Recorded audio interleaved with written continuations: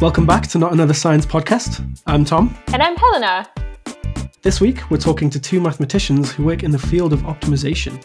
But what is optimization? As you may have gathered, Tom and I are biologists, so we were quite nervous going into this interview. But we're here for you, to ask the basic questions so that you don't have to. This is also the first four-person interview we've ever done, and we were very much at the mercy of technology. Thankfully, despite some minor hiccups, it was a roaring success. So without further ado, here we go. Before we start, this podcast is sponsored by Greiner Bio 1, supplying laboratory, diagnostic and medical products to research institutions, higher education, the NHS and others across the UK. For details of the full product range, visit www.gbo.com.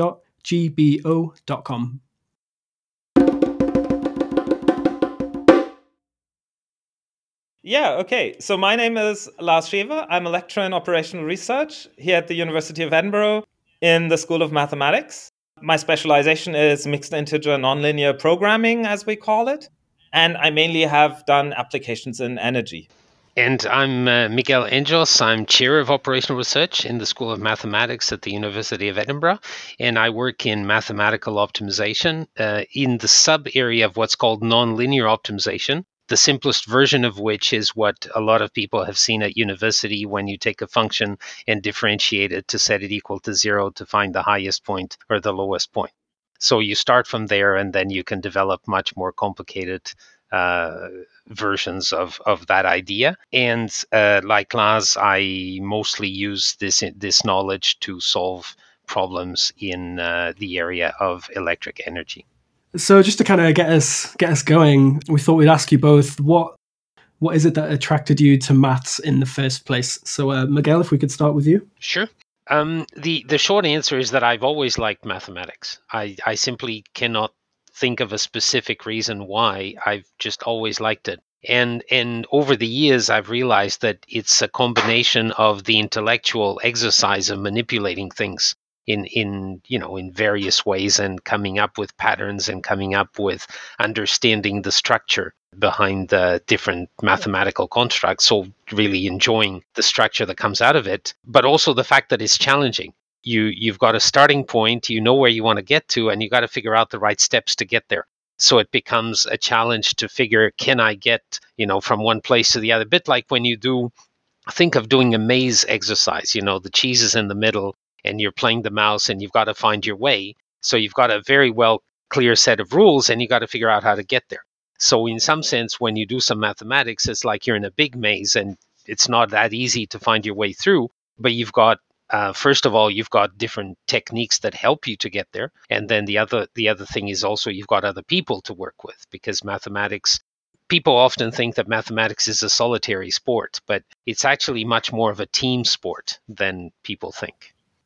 It seems like something that's a bit more challenging to communicate to other people, perhaps, than the other sciences. I don't know how you feel about that. It is sometimes harder. I think we've gotten much better at using visualization, at using especially visualization and applications as well, to be able to show mathematics in a way that's not just formulas and numbers and abstract entities, but really to show what mathematics can do. And the reality is that there's already a tremendous amount of mathematics in everyday life for everyone. We just don't realize that it's there. I mean, you have, everyone these days has in a pocket a computer. Essentially, a mobile phone is a computer, and within that computer, everything is run using mathematics. In the beginning, when I decided what to study and so on, I wasn't really sure. I was drawn to many different things. In the end, mainly the problem-solving aspect made me stick with math. That was really something where you had challenging problems that you wanted to solve and you could really sort of sink your teeth in. That was really something that I liked and that sort of pushed me forward. So in the beginning, I started really thinking about sort of pure math problems, and that was what I worked on. And later I saw also the opportunity in applications. On the communication side, I would say if you try to sort of be specialized in your specific problem, you assume so much about what other people already know. that it becomes difficult for you to sort of communicate with others and explain to them what it's really about and make it simple. As you said, Miguel, we have our phones and they are already in there, but that it's a clever thing that we are able to get, say, a quick route from A to B on our mobile phones on a map is something where we don't see necessarily that there's a lot of math involved to get this that quick and that simple. It's just, computers do it. Somebody will do it for us. And people think, this just happens. Instead of, yes, this is a challenging problem, challenging optimization problem. People have thought long and hard about how to make it faster, and even faster before you can actually use it on the scale that we're using it right now. I was just going to say, as I understand it, that is optimization is finding the best solution for a problem. Is that right? The short answer, yes. The idea is you define yourself a problem and you have different solutions that are acceptable and you compare them and then you try to find the best solution among all the solutions that you have. So if you think about the map problem, the shortest path problem, as we call it, so essentially any path between 2 points would be a feasible solution. You can drive from city centre in Edinburgh to the city centre of London, taking a detour to Glasgow, for instance. That's a totally feasible solution. You can do that. You can also make a detour to Aberdeen. Everything is allowed. But if you want the shortest, then you want the shortest path between those 2 points. And that is the best. So the metric with which you decide is distance or travel time. Or, for instance, it could also be something different. But typically it will be travel time and not distance. Because distance might mean you take a route with very many small roads which are not suitable for high speeds. But if you want to do travel time, then, you have to consider that and do travel time. And then the next step is to take congestion into account. The fastest route may be longer because if you take the shortest one, you get stuck in traffic. So then it's an extra additional complexity in your algorithm to find the shortest path. And do these systems, do they work in real time? Because I know when you're driving in the car and you're on Google Maps, it knows the traffic that is ahead and it can change your route halfway through. Yeah. And the way it works now is that it uses the information from other phones that their users are not moving to deduce that there is congestion.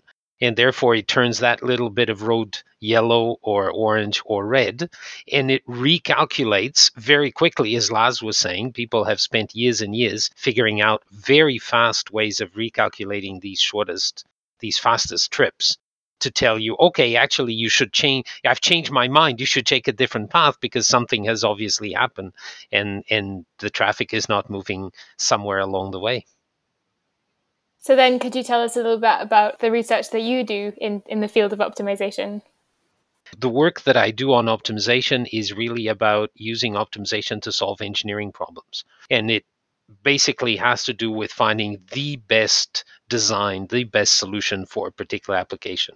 If we think about an application such as in scheduling, you want to find the cheapest way of assigning, for example, bus drivers to bus routes so that you achieve the service that you want, but you keep the cost as low as possible. And when you want to do something like that, it would be easy to say, well, I'm just assigning drivers to buses in whatever way I think makes sense. But then there's all sorts of rules about how long a driver can be on the job, about how many days in a row a driver can work, how many breaks they have to take, etc., etc., etc. So you have thick rule books that have to be followed.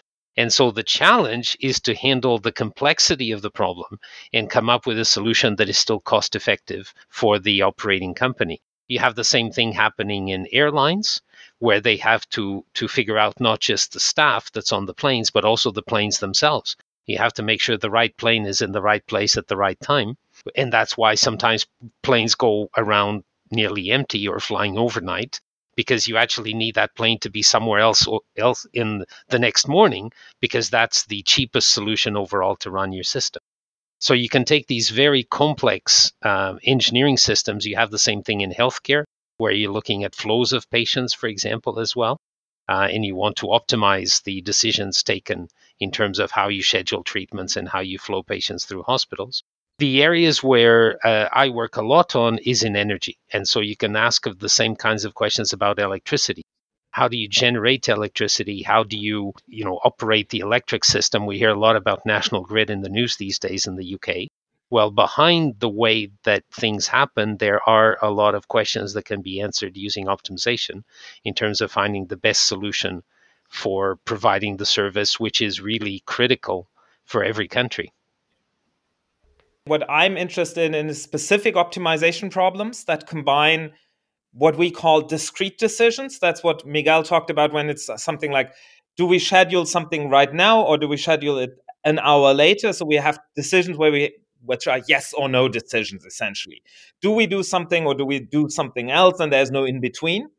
And combining this with nonlinear models, so often models that come from some physical process, some engineering process, and combining these. Because from a methods point of view, we had often different methods for these two types of problems that were suited to these, and combining them is what I'm interested in.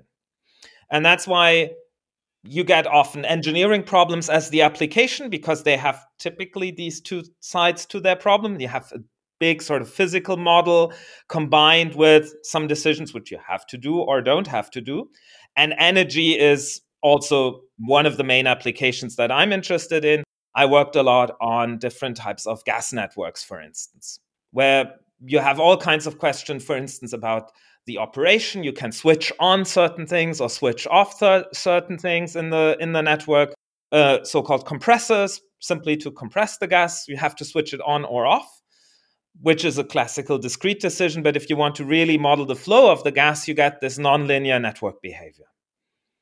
And often what integrates with that, and what is a sort of upcoming question, is often how does this interact with how people behave on the markets that are attached to that? So we have an energy market, and now people will behave differently if you do different things. And having this behavior inside your models is something that I'm getting more and more interested in over time. Mm. I was interested in wondering, Miguel, you mentioned about the kind of rule book that you had, and Lars, you talk about the behaviors that you have to incorporate into these models as well. How do you bring in these kind of unknown variables? How do you deal with that when you're working on optimization? I would say first you try to do it as simple as possible. And often you can get by with relatively simple models simply because at the big energy markets, big players, sort of big companies operate on these markets, and they are in that sense predictable as they have a pretty clear profit drive. If you are talking in the aggregate, then often you can use much simpler models, because on average people behave much more predictable than each single person on its own. What we need to do is integrate this, what we call uncertainty, into the optimization. We're optimizing with uncertainty. And indeed, the simpler you can do it, the better. And when working on engineering problems, what is often a good approach is that you're really trying to help somebody else solve a problem, because they're experts in the area of whatever engineering area you're working in. And so you come up with a simple model, you show them the results, and then they say, this is not good. And you say, fine, tell me why it's not good. And then you go back to the drawing board and you improve your model, you run it again, you go back and you say, what about this one? And you do this iterative process where you start with something simple and you stop making it more complex as soon as you have something that does the job. Sometimes you need to go into very complex models to capture very complex situations, but that's because you have no simpler solution. It's not because, I suppose that I could say as a mathematician, I like to look at complex things and have very, sophisticated systems and analyze their intricate behaviors. But if you want to actually solve a real problem, you want the opposite. You want to make it as simple as you can to make it also more robust and more reliable in practice.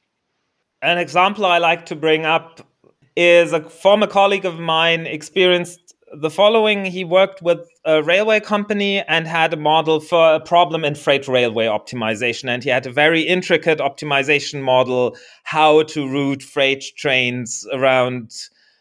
And finally, he had incorporated all their rules that they had, all the specialty rules and so on. And he got real data from the company and was finally able to sort of optimize on the scale that they wanted and produced the optimal solution in his model and presented it to the people. And they compared it against sort of the real world solution by the real world engineers who had planned that day. And the real engineers were much better. The obvious question was, how was that? And then they went into both plans, compared them, and saw that the real solution violated a lot of the rules that they had given him. And the question was, why could you violate this? Yeah, well, of course we could violate this because we phoned ahead the colleagues at the stations who can manually override the rules if you phone them in advance and make sure that there's enough personnel at the station to sort of make a security check that you don't have to obey those rules.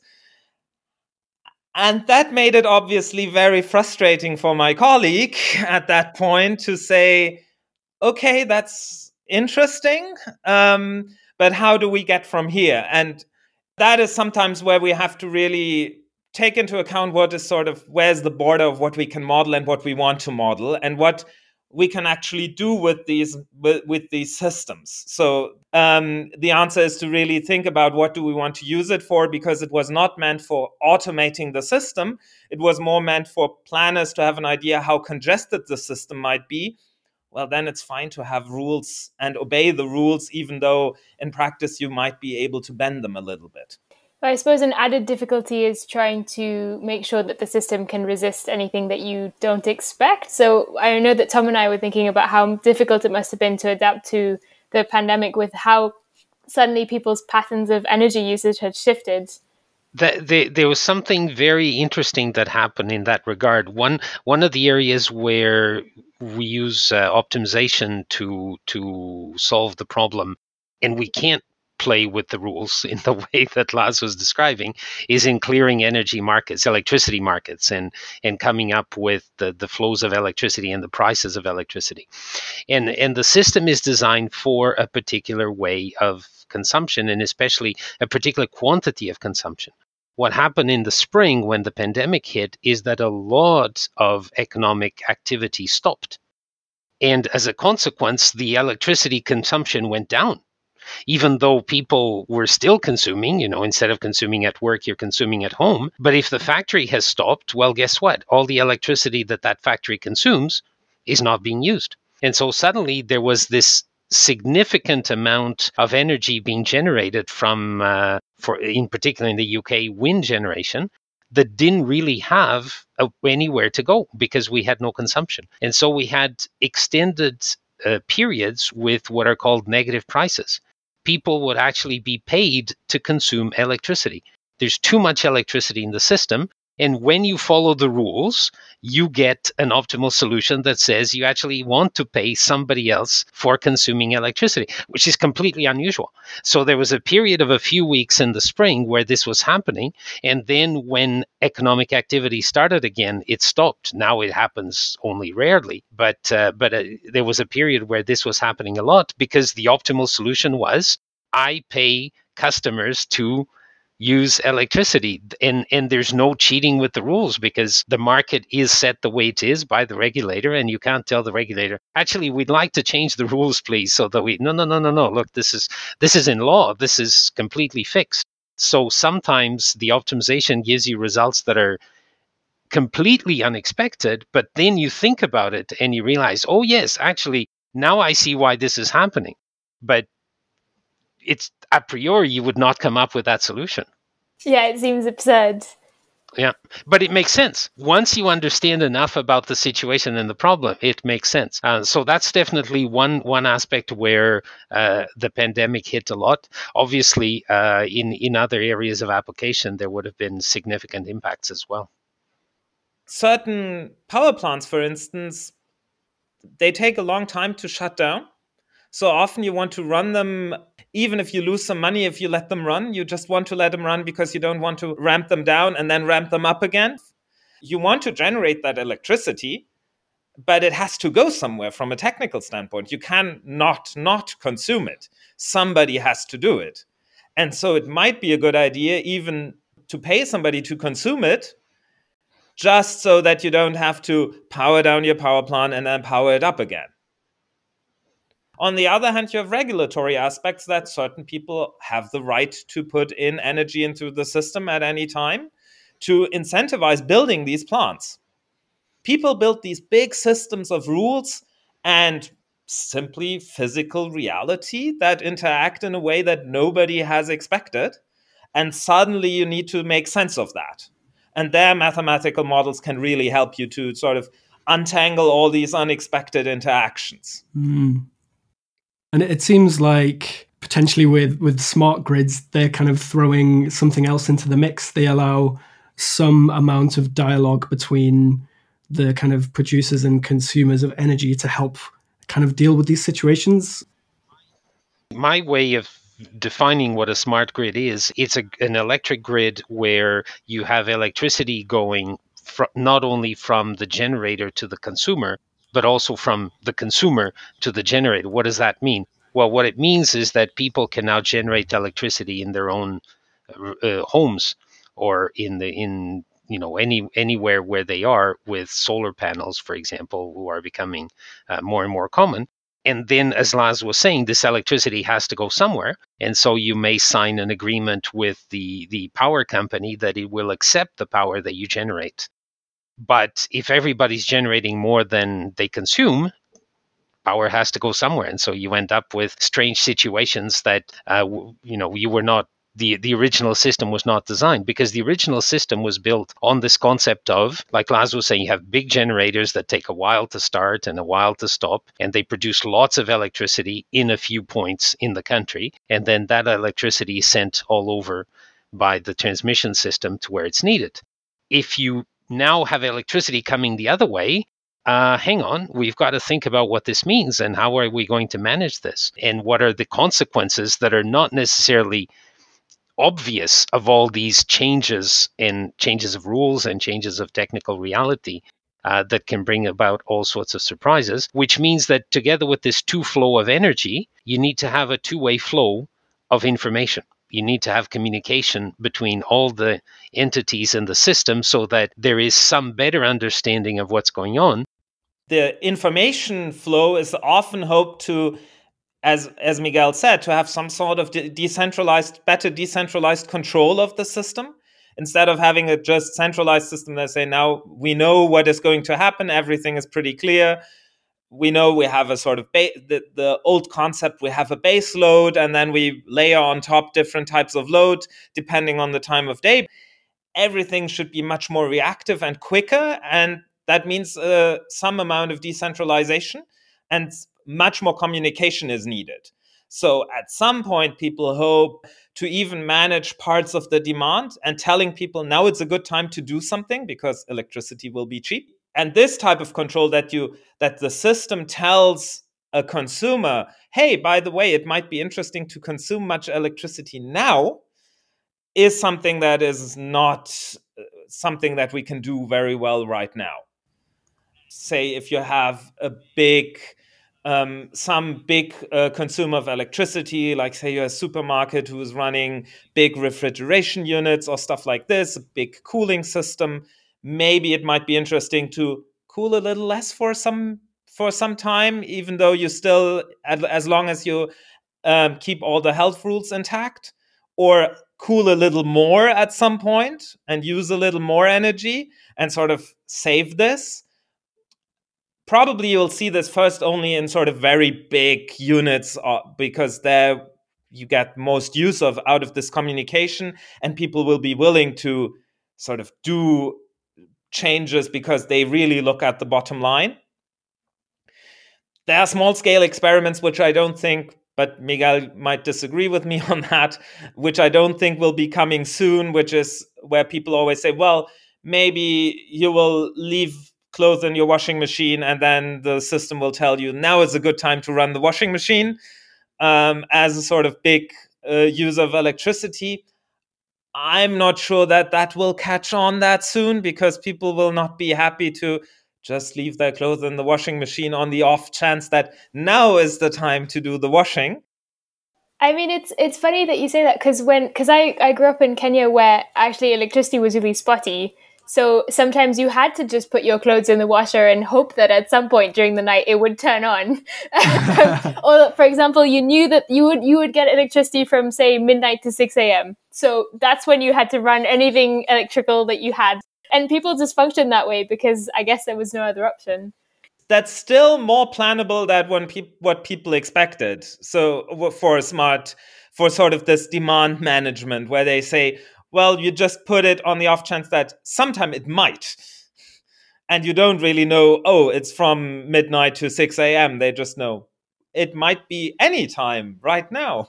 I think we actually agree on that, in the sense that I think that people have to have convenience at the same time. And it has to be reasonable. There is a major challenge going on with smart grids, which is the question of storage of electricity, storage of energy. We've been talking about all this business of, we're generating, and if it's not needed, what do you do with it? Implicit in this is the assumption that electricity cannot be stored, that if you generate it, you have to consume it. And so the big challenge now is, can we have storage of large enough quantity that we can manage this problem without having all this fuss with washing machines? We just say, today there's more electricity than we need, we store it. Tomorrow we have less generation than we need, we use it. We've made a lot of progress with energy on batteries, specifically in particular for electric vehicles that are becoming more and more autonomous as the technology progresses. But those quantities of energy that you store in a car, or an electric car, are very small compared to what you need to run a grid. And so there's a question of, can we get big enough storage to really make this balancing of the system without having so many issues with small amounts of energy, or without getting to the point where you have to say you only get energy from 12 to 6 and make the most of it because that's it you get for the day. Things like this could happen if there's no other way to manage it. As we are looking to move to kind of decarbonize electricity production and move towards renewables, does that seem possible within the next 30 years, the timeframes that have been set? So decarbonizing electricity, I think for many countries will be very possible. But then you come into other questions like decarbonizing heat, which is a whole different thing, where you have the question, how do we replace, say, natural gas in a short enough time frame? And how do we integrate this? Because generating electricity, we have lots of technologies that are proven. We have still the storage problem, but that's something where you have ideas on how to work. On the heat side, I think there are quite a lot of challenges that are still open because we're not really sure. We really have very different technological paths which we might want to choose. And I guess it depends as well on what's available from country to country and the different energy mixes and that kind of thing. I watched one of the talks that you gave, Miguel, where you were talking about how it was so different in Canada to other places where you'd worked just because of the energy mix was so different. Because I think Canada depends heavily on hydroelectricity. Yeah, it depends which area of Canada, but in several parts of Canada, the electricity system is essentially 100% hydro, or almost. And so, if you have, and we're talking hydro in the sense of having a huge water reservoir and a huge dam that allows you to put the water through the turbines to generate electricity. If you have that, it's decarbonized, right? You can generate electricity without carbon. So you're done. And a lot of these issues of generating to balance the system and too much and too little go away because you can control the flow of water going through. So we're fine. The big challenge is, are you going to run out of water? Because if you run out of water, goodbye, no electricity. So a lot of the issues that other countries struggle with become very simple, but now you have this long-term forecasting and planning problem of, how do I make sure I don't run out of water in 5 years, in 10 years, in 20 years? Because if I suddenly have a drought, I don't know how long it's going to last. I don't know when it's going to come. So that becomes the stress point, is how do I make sure I have enough water? If you move to the UK, we're now in a system where the wind is going up a lot and we have some nuclear. The combination of wind and nuclear makes it complicated because nuclear tends to be very fixed. in terms of output. It's very hard to fluctuate nuclear, and wind fluctuates a lot. So how do you manage this combination of things that behave in very different ways, and you want to try to follow the amount of energy that people need? You don't need to think 5 years or 10 years or 20 years down the line. It's here and now. How am I going to balance the system? So you get very different issues depending on the nature of the system. And then we start asking questions like we're asking in the UK of, well, should we build another nuclear plant? There's the whole cost issue, which is not trivial. But even if you leave that aside, is it really the best choice from a purely engineering viewpoint, a purely providing the needs of the country viewpoint? And I mean, I mentioned decarbonizing heat, which is obviously a problem more of a country like the UK or specifically Scotland, whereas other countries often struggle with decarbonizing cooling or having a good cooling system. That is something very specific to each region and each country, what they need. And often there are good historical reasons why countries have developed like they have developed, and you can look at the history. And that also gives you a hint where the problems lie and who are the stakeholders that you need to discuss things with. So we can build these models and say, well, this might be optimal, but often people came there for a reason, and you have different stakeholders who have different interests and different combinations of technologies that people want to use or have used. And so that's something where our models can help, but they are definitely not sort of the end-all, be-all answer for these questions. You mentioned dealing with these long-term issues. I read a really interesting Nature paper recently where they actually used optimization to determine where the best places to restore habitat were.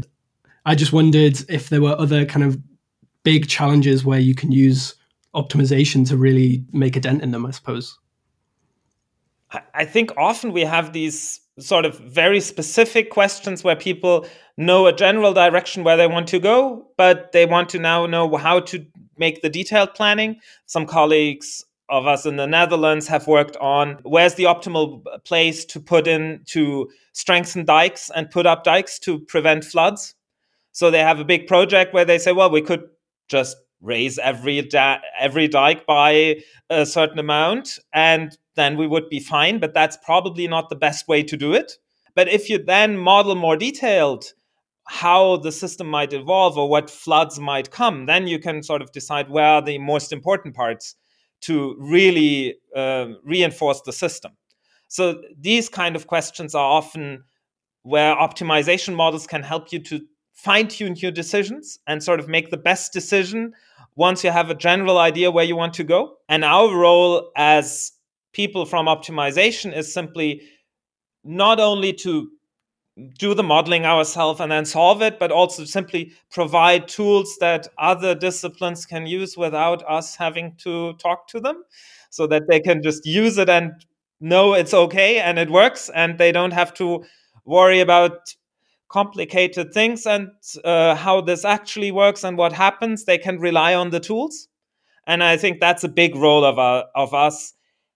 However, for many problems, we can't do that yet. And so it's important to have this dialogue between people who want to apply our methods and our methods to get to the point where we can say this technology is now reliable for non-specialists to use, so that they can just use it and know they get good results. And they, with their domain knowledge, can focus on modeling the problem and just using mathematical technology without having to worry about if you do it this way, then nothing will work. You have to do this trick that only the specialists know, then everything becomes easy or so.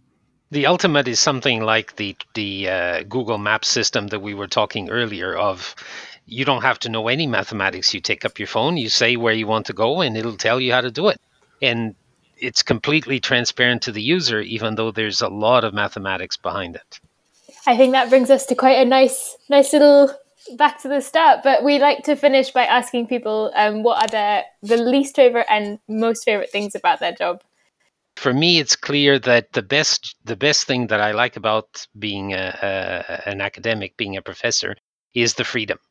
You have a lot of freedom in terms of what you do, the research that you do. Even when you teach, you have a lot of freedom in how you teach and how you present things and so on. So we have an important role to play. We have a job to do, but we have a tremendous amount of freedom in the way we carry it out. The worst thing about it is the freedom, because you have so much freedom that you have a tendency to want to do too many things. It's easy to overcommit. It's easy to also become a perfectionist, because in some sense, you can keep improving your solution as much as you want. So where do you stop? It's a risk that there is no boss that tells you, okay, fine, stop. This is good enough, move on to something else, because you have the freedom to explore the problem as long and as deeply as you want. So it's really balancing act of having so much freedom to work with that is both the best and the worst of the job for me. But I love it. I think it's a fantastic job. Yeah, for me, it's really, I would really see being exposed to new problems and seeing sort of new problems from all areas is what I like. I mean, it ties into the freedom thing, of course, by having the freedom to pursue this. But nevertheless, it's really, this is the most specific aspect that I really like, to see new things and say, oh, this is interesting. How can we do this? Similarly, the worst thing is really this big pile of open problems and projects that are not yet finished, and where I'm not really sure whether I will ever finish them. And where I have to decide whether I should finally say that I will never finish them, or where that's essentially what I would say is sort of the worst, to know that this more metaphorical than real pile exists. Yeah, that's probably the worst. I mean, if it's any reassurance, I think that applies to most jobs. But thank you so much to both of you for a really interesting conversation. I think we were both really nervous that we would be really confused and like have not really think of any questions, but it's been really interesting. Good. Wonderful. Yeah, we understand optimization now. We are masters. Yeah, it's been a pleasure. Thanks for having us. Exactly, yeah, thanks. Massive thank you to Miguel and Lars for coming on the podcast. It was such a fascinating conversation, and they were both very understanding of our serious lack of mathematical knowledge. They are both part of the Edinburgh Research Group in Optimization, so if you want to go and have a look at the research they're doing, you can head to their website at maths.ed.ac.uk/ERGO. And as usual, we'll put all the links in the show notes. This episode brings us to the end of our very first season, and it's been a wild journey, let me tell you. In each episode, we explored fascinating themes and ideas, talked to awesome researchers about their work, and found out about the science being done by our very own staff and students here at the university. If you have any feedback for us, or if you'd like to get in touch with a question or suggestion, you can reach us on our Facebook page, Edinburgh University Science Media, or at our Twitter, @USci. That's @EUSCI. You can also drop us an email at usci.podcast@gmail.com, and you can find the show notes and the latest issue of the magazine at usci.org.uk. We're already planning our second season, so if you'd like to be featured on the podcast, please get in touch, and keep an eye on our social media for more information. This episode was co-created by me, Helena Cornu, along with my partner in crime, Tom Edwick. The podcast logo was designed by USci Chief Editor Apple Chu, and the awesome podcast episode art was designed by Heather Jones, our social media and marketing genius. The intro music is an edited version of Funkorama, and the outro music is an edited version of Funk Game Loop, both by Kevin MacLeod. Thank you for listening, and until next season, keep it science. And as a special bonus, here is proof of Tom's inability to say the word laboratory. Supplying laboratory. Why do I struggle with that word? I know, every time. Okay, I'll start from supplying. Okay, go. Ooh, okay. What is that word? Oh my gosh. Laboratory. Please send me this audio. I'll put it at the end. Laboratory. You can do it. Laboratory. You can do Is that a word? You know when you say a word so much that it doesn't sound real anymore. All right, I'll try my best. You can do it.